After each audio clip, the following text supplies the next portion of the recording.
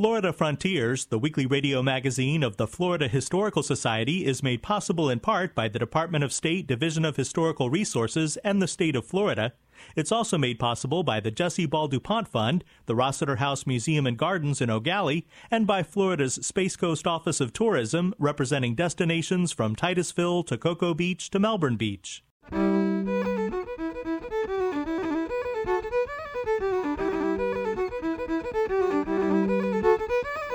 This is Florida Frontiers, the weekly radio magazine of the Florida Historical Society, on the web at myfloridahistory.org.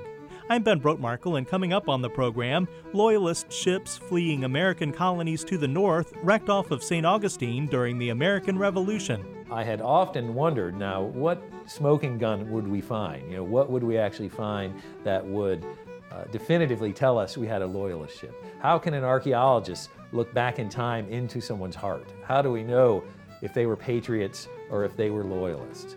I wasn't sure if that artifact existed, and yet it did. We'll discuss the Florida travels of Spanish conquistador Hernando de Soto. If we can trace the exact routes, we can then unearth what have long since become these invisible traces of indigenous life. And we'll talk about the tradition of bluegrass music in the Sunshine State. All that ahead on Florida Frontiers.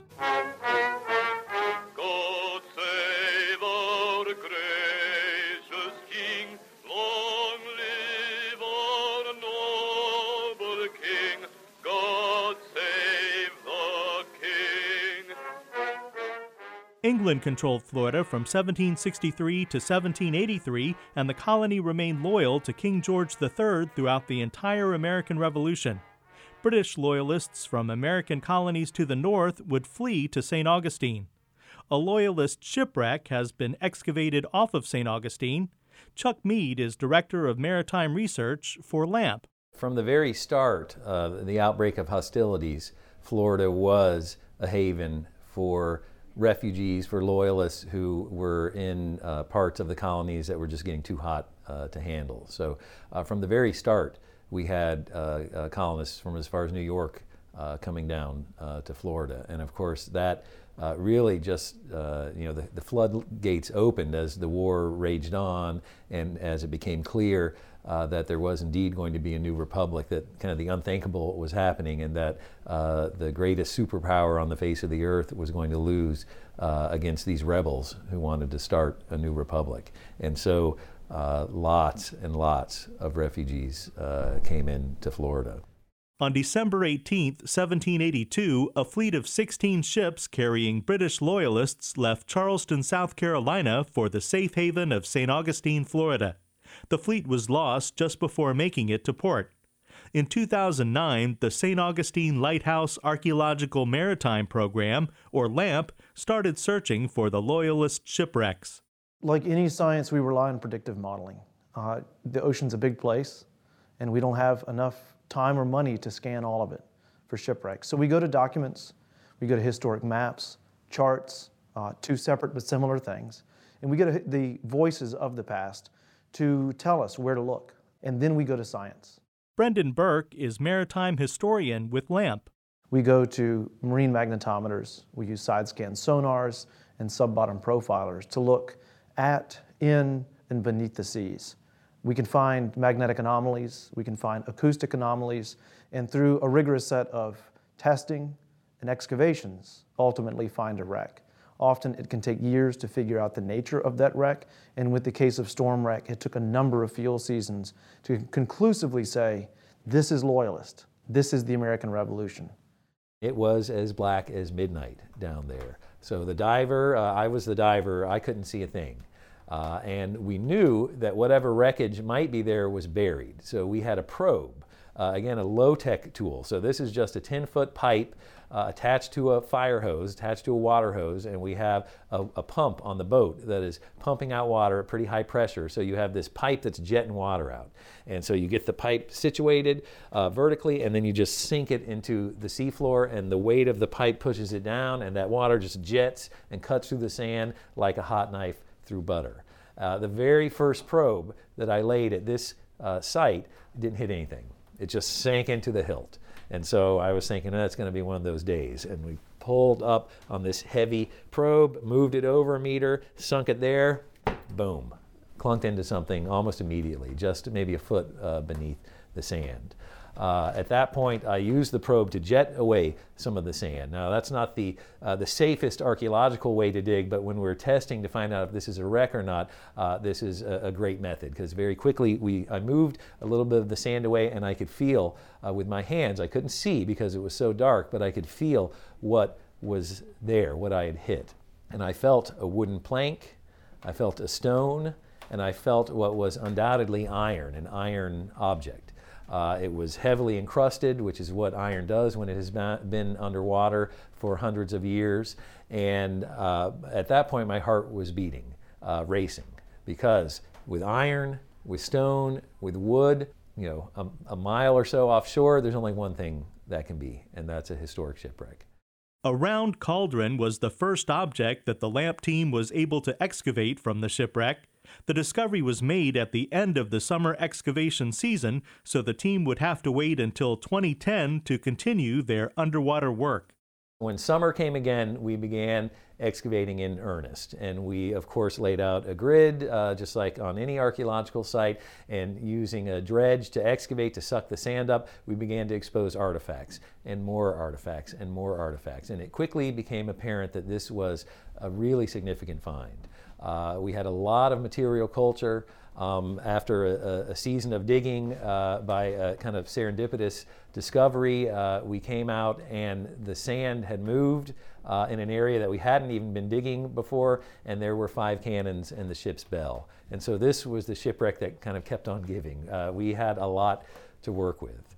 Over the next few years, as we found these objects and began to bring them up and to clean them off in the laboratory, and it's quite a long process, we began to narrow down the date range of our shipwreck. And so we found objects that were pretty clearly dated to the 1700s. So that was kind of our first, we know it's sometime in the 1700s. And then we found more things like this small flintlock pistol, gentleman's pistol, a box lock, and that dated to the second half of the 1700s.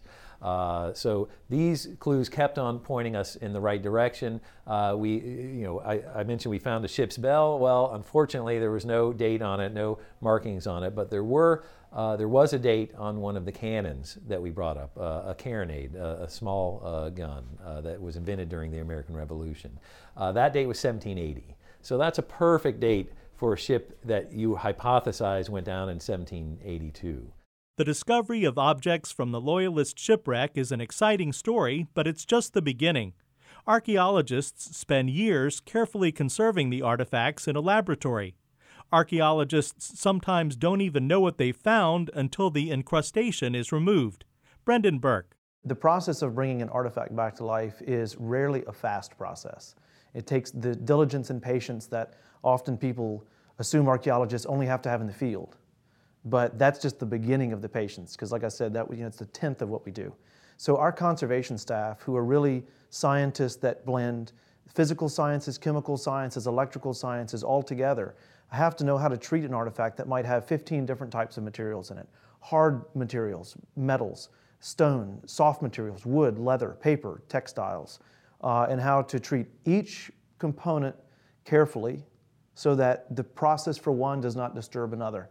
And generally speaking, that means taking something completely apart, dismantling a pistol, taking apart a lock, whatever it is for individual treatment. That process can take years.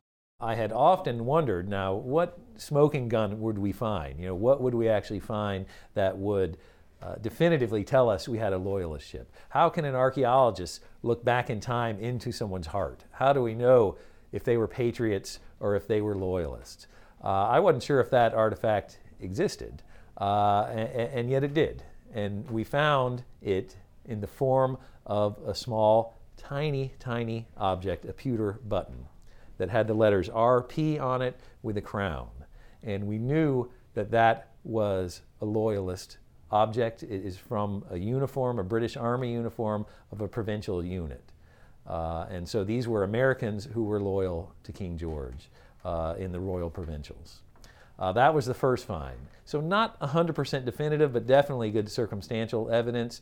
Then we found the definitive evidence, another button that had the number 7 and 1 on it, and that was a number from the 71st Regiment. And that regiment was in Charleston and evacuated on December 18th, 1782, on the last fleet to leave Charleston. And so when we have that button, and since that time we found regimental buttons from the 63rd Regiment, the 30th Regiment, the New York Volunteers, or the 3rd American Regiment, all of those regiments were in Charleston on that fleet.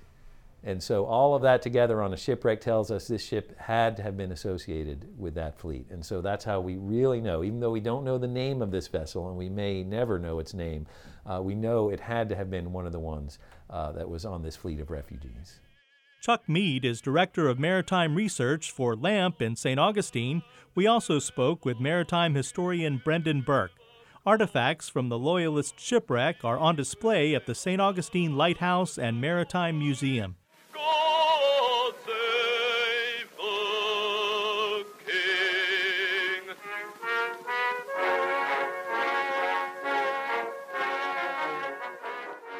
This is Florida Frontiers, the weekly radio magazine of the Florida Historical Society. I'm Ben Brotmarkle.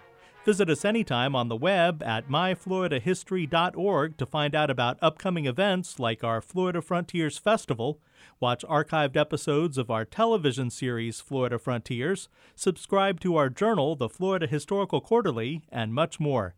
That's myfloridahistory.org.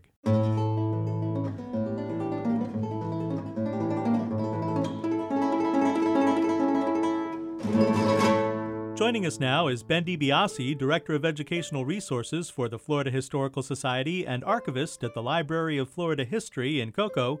Ben, today we're talking about Hernando de Soto, one of the Spanish conquistadors who came to La Florida in the 16th century. Yeah, that's right, Ben. Hernando de Soto is probably one of the more well-known of the early Spanish conquistadors, the Spanish explorers that came to both North, Central, and South America, actually, in the beginning of the 16th century. And de Soto had a very storied career long before even coming to Florida in 1539. He was born, most scholars believe, right around the year 1500, so some debate whether 1495, 1496, but generally the assumption is right around the year 1500. He was born in Spain to some means, but probably wasn't terribly wealthy. So like a lot of young men at that time period, he was young actually when the Spanish drove the Moors out of Spain. So he was part of this young kind of militant soldier sort of culture that was popular at that time. There were a lot of young men who were seeking their own personal fortunes either in Europe, or for many of these young men, it was a more viable option to head to the New World, to head to Central, South, and later North America to seek one's own fortune in gold and silver. It was kind of that promised land of riches. And de Soto was in that same vein. We know that he came to the New World sometime around 1520, probably a little bit earlier. So he was in his teens, actually, when he was part of early military expeditions into what is now Nicaragua and other parts of Central America, and then became fairly famous at that time period for his expeditions with Pizarro in Peru. And it was actually during that time period that he rose through the military ranks and started amassing a sizable fortune. And with that fortune, he came back to Spain in the early 1530s. He got married, he built a large home and was fairly comfortable, but wanted actually to head back to the New World. He was involved in some business ventures, some partnerships with other Spanish soldiers who were in Central America. So he secured an endorsement, essentially, to head back to the New World and explore Florida. Now, the Spanish were certainly familiar with Florida. Ponce de Leon had landed here in 1513, and there were several other expeditions into the Florida peninsula. And most of those expeditions were fairly unsuccessful. They weren't producing any gold. They had ran into a lot of hostile interactions, and many of which were perpetrated by the Spanish, or at least instigated by the Spanish. So there wasn't a whole lot to gain. So it's a little bit confusing. We're not really sure why de Soto did this, but he came to Florida in 1539 and with about 600 soldiers. And based on a lot of the contemporary historical accounts, it was a fairly well planned out expedition. He studied from the failures of other conquistadors, and he really felt like this time was going to be a success. Those famous last words. But he came to Florida in 1539, traversed what is now most of the present-day southeastern U.S., as far north as probably the southern Appalachian Mountains, crossed the Mississippi River. In fact, he fell ill and died somewhere on the banks of the Mississippi River, and his body is still underneath the silt of the Mississippi probably today. Now, you have here from the Florida Historical Society archive a rather sympathetic biography of DeSoto, originally published in 1858. Yes, that's right. This is a book entitled The Life, Travels, and Adventures of Ferdinand DeSoto, Discoverer of the Mississippi. This was published in 1858 by a gentleman named Lambert A. Wilmer, and he was originally from Philadelphia. He was in the literary scene in Philadelphia. He was a friend of Edgar Allan Poe. He wrote some poetry and a few other short stories, but it looks like this was really one of his most ambitious works. Now, why he decided to embark upon this biography of DeSoto, we're not entirely sure. And as you mentioned, it's a fairly sympathetic portrayal of DeSoto, which was uncommon for that time. Now, even in the 16th century, after DeSoto had died, the few hundred survivors of the 600 people that were on the expedition, there were less than 300 who survived after he died. They made their way back to the Gulf of Mexico, eventually to what is now Mexico. And many of them stayed in Central America, but a few of them came back to Spain. And it was even at that time period, these fairly unflattering accounts of DeSoto began to surface. So a lot of the primary source documents that early Spanish historians began using as the base for their chronicles of Spanish exploration in the New World, they kind of lumped all of these conquistadors together. They were these brutes who were slaughtering the Native Americans and seeking gold and fortune and all of that. But this account, especially in the 19th century, really departs from that interpretation. And Wilmer decided to look upon DeSoto in a very different light. Now, the problem with that, and when you dig through this book, the source material that he uses are essentially those early Spanish accounts that are fairly unflattering, but what he's trying to argue is, well, they didn't have it right. What they were trying to do was put across essentially their own point of view, but through my interpretation of the sources, according to Wilmer, I can alter that interpretation, and he's come up with kind of an interesting portrayal of DeSoto's life up to his death somewhere in North America. Now, we know some of the places where DeSoto traveled in Florida and the southeast United States, but his exact route is still disputed, right? Yes, that's right. And that's really still a matter of contention amongst historians and archaeologists. So, the biography itself is still something we can debate about. And we love biographies. For some reason, inherently, the biography of these great man figures, if you will, are fascinating. We want to know about the people. But this particular expedition is important for a lot of other reasons. As you said, the route itself is of primary importance because these people in 1539, the Spanish explorers and folks who were along on those expeditions, were oftentimes the first Europeans to make contact with the indigenous groups that were living in what is now the southeastern U.S. In many instances, they were probably the last Europeans that those people ever made contact with, and they are representative of this Columbian exchange, the exchange of ideas, of goods, but also disease, of warfare, of information. All of that is beginning in the 16th century, and the DeSoto expedition is a great example of that exchange. So for archaeologists and historians, if we can trace the exact route of the original expedition, we can then unearth what have long since become these invisible traces of indigenous life. So we can find out where these large-scale communities were. And in Florida, there's one site in particular. It's known as the Governor Martin site, just outside of downtown Tallahassee, within a stone's throw of the modern state capitol in Tallahassee. We have archaeological proof of the 1539-1540 winter encampment site that DeSoto and his men stayed at over the course of the wintertime. And they were living amongst the Appalachian Indians that were in that area. And there are several contemporary accounts that corroborate that is the site, and they found pieces of metal and trade beads and a lot of other artifacts that point to that location. So it's really interesting. Now after that point, north of Tallahassee into Georgia, Alabama, and some of the other places in Arkansas, and especially along the Mississippi River, it's very difficult to prove exactly where the expedition was. But as science improves, as the source material becomes more available, hopefully in the future, we might be able to narrow in on that exact route, at least of that expedition. Great. Well, fascinating as always, Ben. Thanks. Sure. Thank you.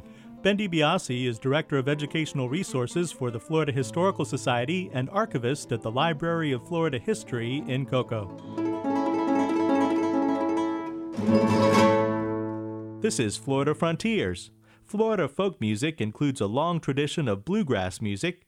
Holly Baker has this look at bluegrass music in the Sunshine State.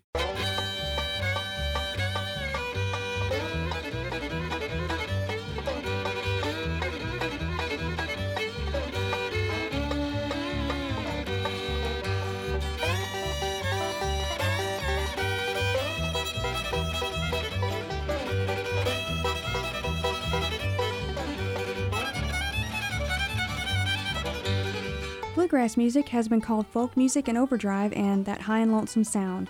Florida might not come to mind as a state with a strong bluegrass music tradition, but old-time string band and bluegrass have deep roots in Florida. Bluegrass is a mainstay at the long-running Florida Folk Festival in White Springs, Florida, and at other festivals and jam sessions throughout the state. Bluegrass music takes its name from Kentuckian Bill Monroe and his band called the Bluegrass Boys, who created a high-energy musical style in the early 20th century that combined elements of old-time string band, big band, and blues music. Bluegrass is also influenced by the musical stylings of Monroe's Uncle Pen, mandolinist Lester Flatt, and banjo picker Earl Scruggs.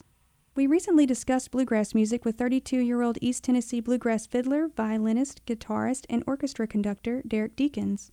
Deakins has played the violin since the age of 5 and the fiddle since the age of 9. As a professional musician, he has appeared numerous times on the Grand Ole Opry stage, and he has performed with the likes of Charlie Daniels, Mac Wiseman, the Osborne Brothers, Blake Shelton, and even Bill Monroe's son James. Deakins tells us more about bluegrass music. It's a hard-driving music. It's kind of a mixture of blues and fiddle tunes. And even Bill would say, a lot of it came from his influence of being around some of those blues guitar players that he was around growing up. So it's a heavy mixture of just hard-driving music with a fiddle from Scotch-Irish tradition mixed in that he learned from his Uncle Pen, fiddle tunes, and then, of course, a traditional bluegrass band. You're going to find the mandolin, banjo, bass, guitar, and fiddle. And sometimes you'll run into the dobro, which adds a new flavor to the style. I want to go back to see my darling. I wonder if she's still free. To me, she's dear and sweet as honey. But is she still waiting for me? Way down in South Florida, Florida, where the old Swanee River flows, where my sunshine is waiting for me, way down where the orange tree grows, way down where the orange tree grows.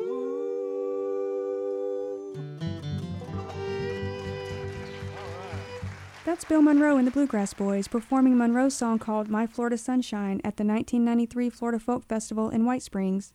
The father of bluegrass, Bill Monroe, had numerous ties with Florida. Monroe performed at music festivals and events throughout the state, and in 1943 he bought his famous mandolin, a 1923 Gibson Lloyd Loar F5, after seeing it in a barbershop window in Miami, Florida. Monroe's most well-known song also has connections to Florida. Blue Moon of Kentucky was inspired by a large moon that Monroe saw over the highway while he was heading home after touring in Florida. It was on a moonlight night, the stars shining bright, and they whispered from on high, your love has said goodbye. Blue moon of Kentucky, keep on shining. Shine on the one that's gone and said goodbye.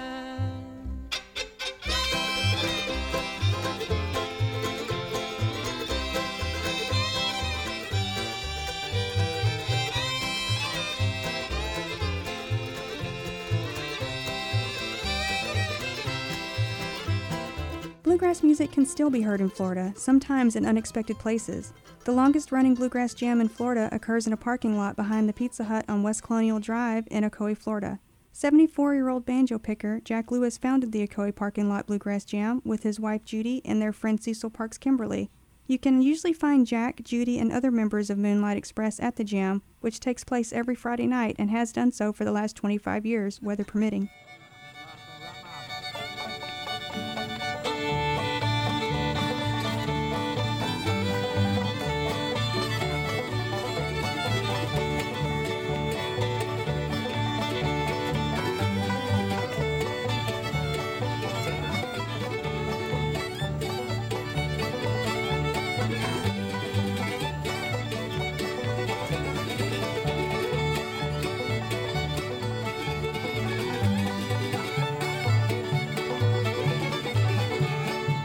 We recently sat down with Jack Lewis and he told us about his introduction to bluegrass music.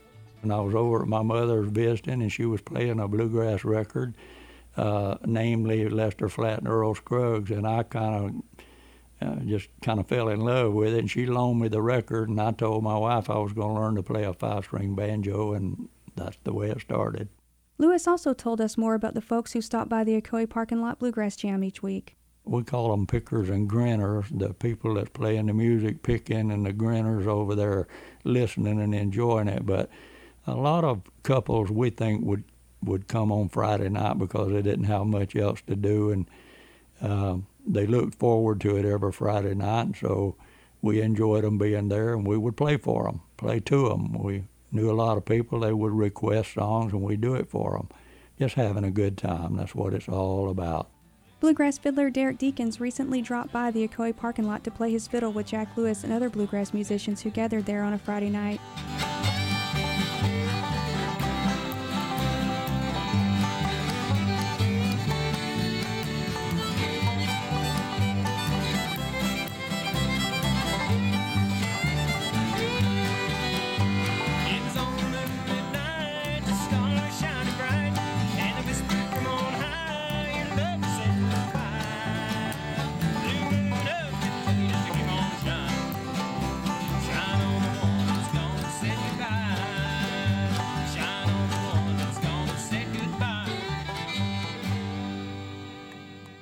Deakins says there's something about the Ocoee Parking Lot Bluegrass Jam that keeps him coming back. If it boiled down to it, it would be the music. I mean, I love bluegrass, and I love being able to play it with people that know the same songs as me.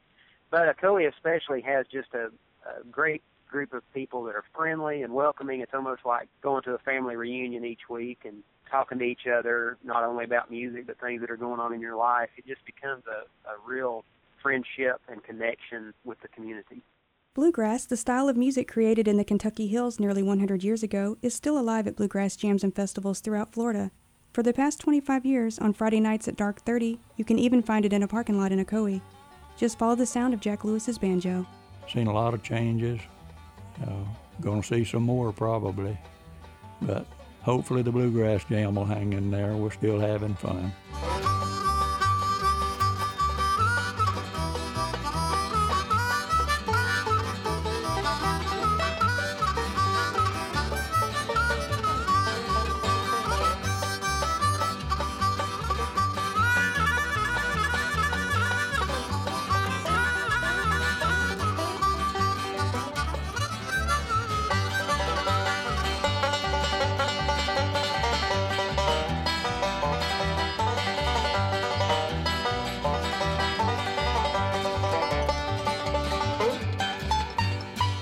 For Florida Frontiers, I'm Holly Baker. You've been listening to Florida Frontiers, the weekly radio magazine of the Florida Historical Society. Please join us right here again next week. Until then, you can visit us anytime on the web at myfloridahistory.org and join the conversation on Facebook at Florida Historical Society. Production assistance for Florida Frontiers comes from Ben DiBiase, Robert Casanello, and Holly Baker. Our web extras are produced by Jerry Klein. The program is edited by John White. Have a great week. I'm Ben Brotmarkle.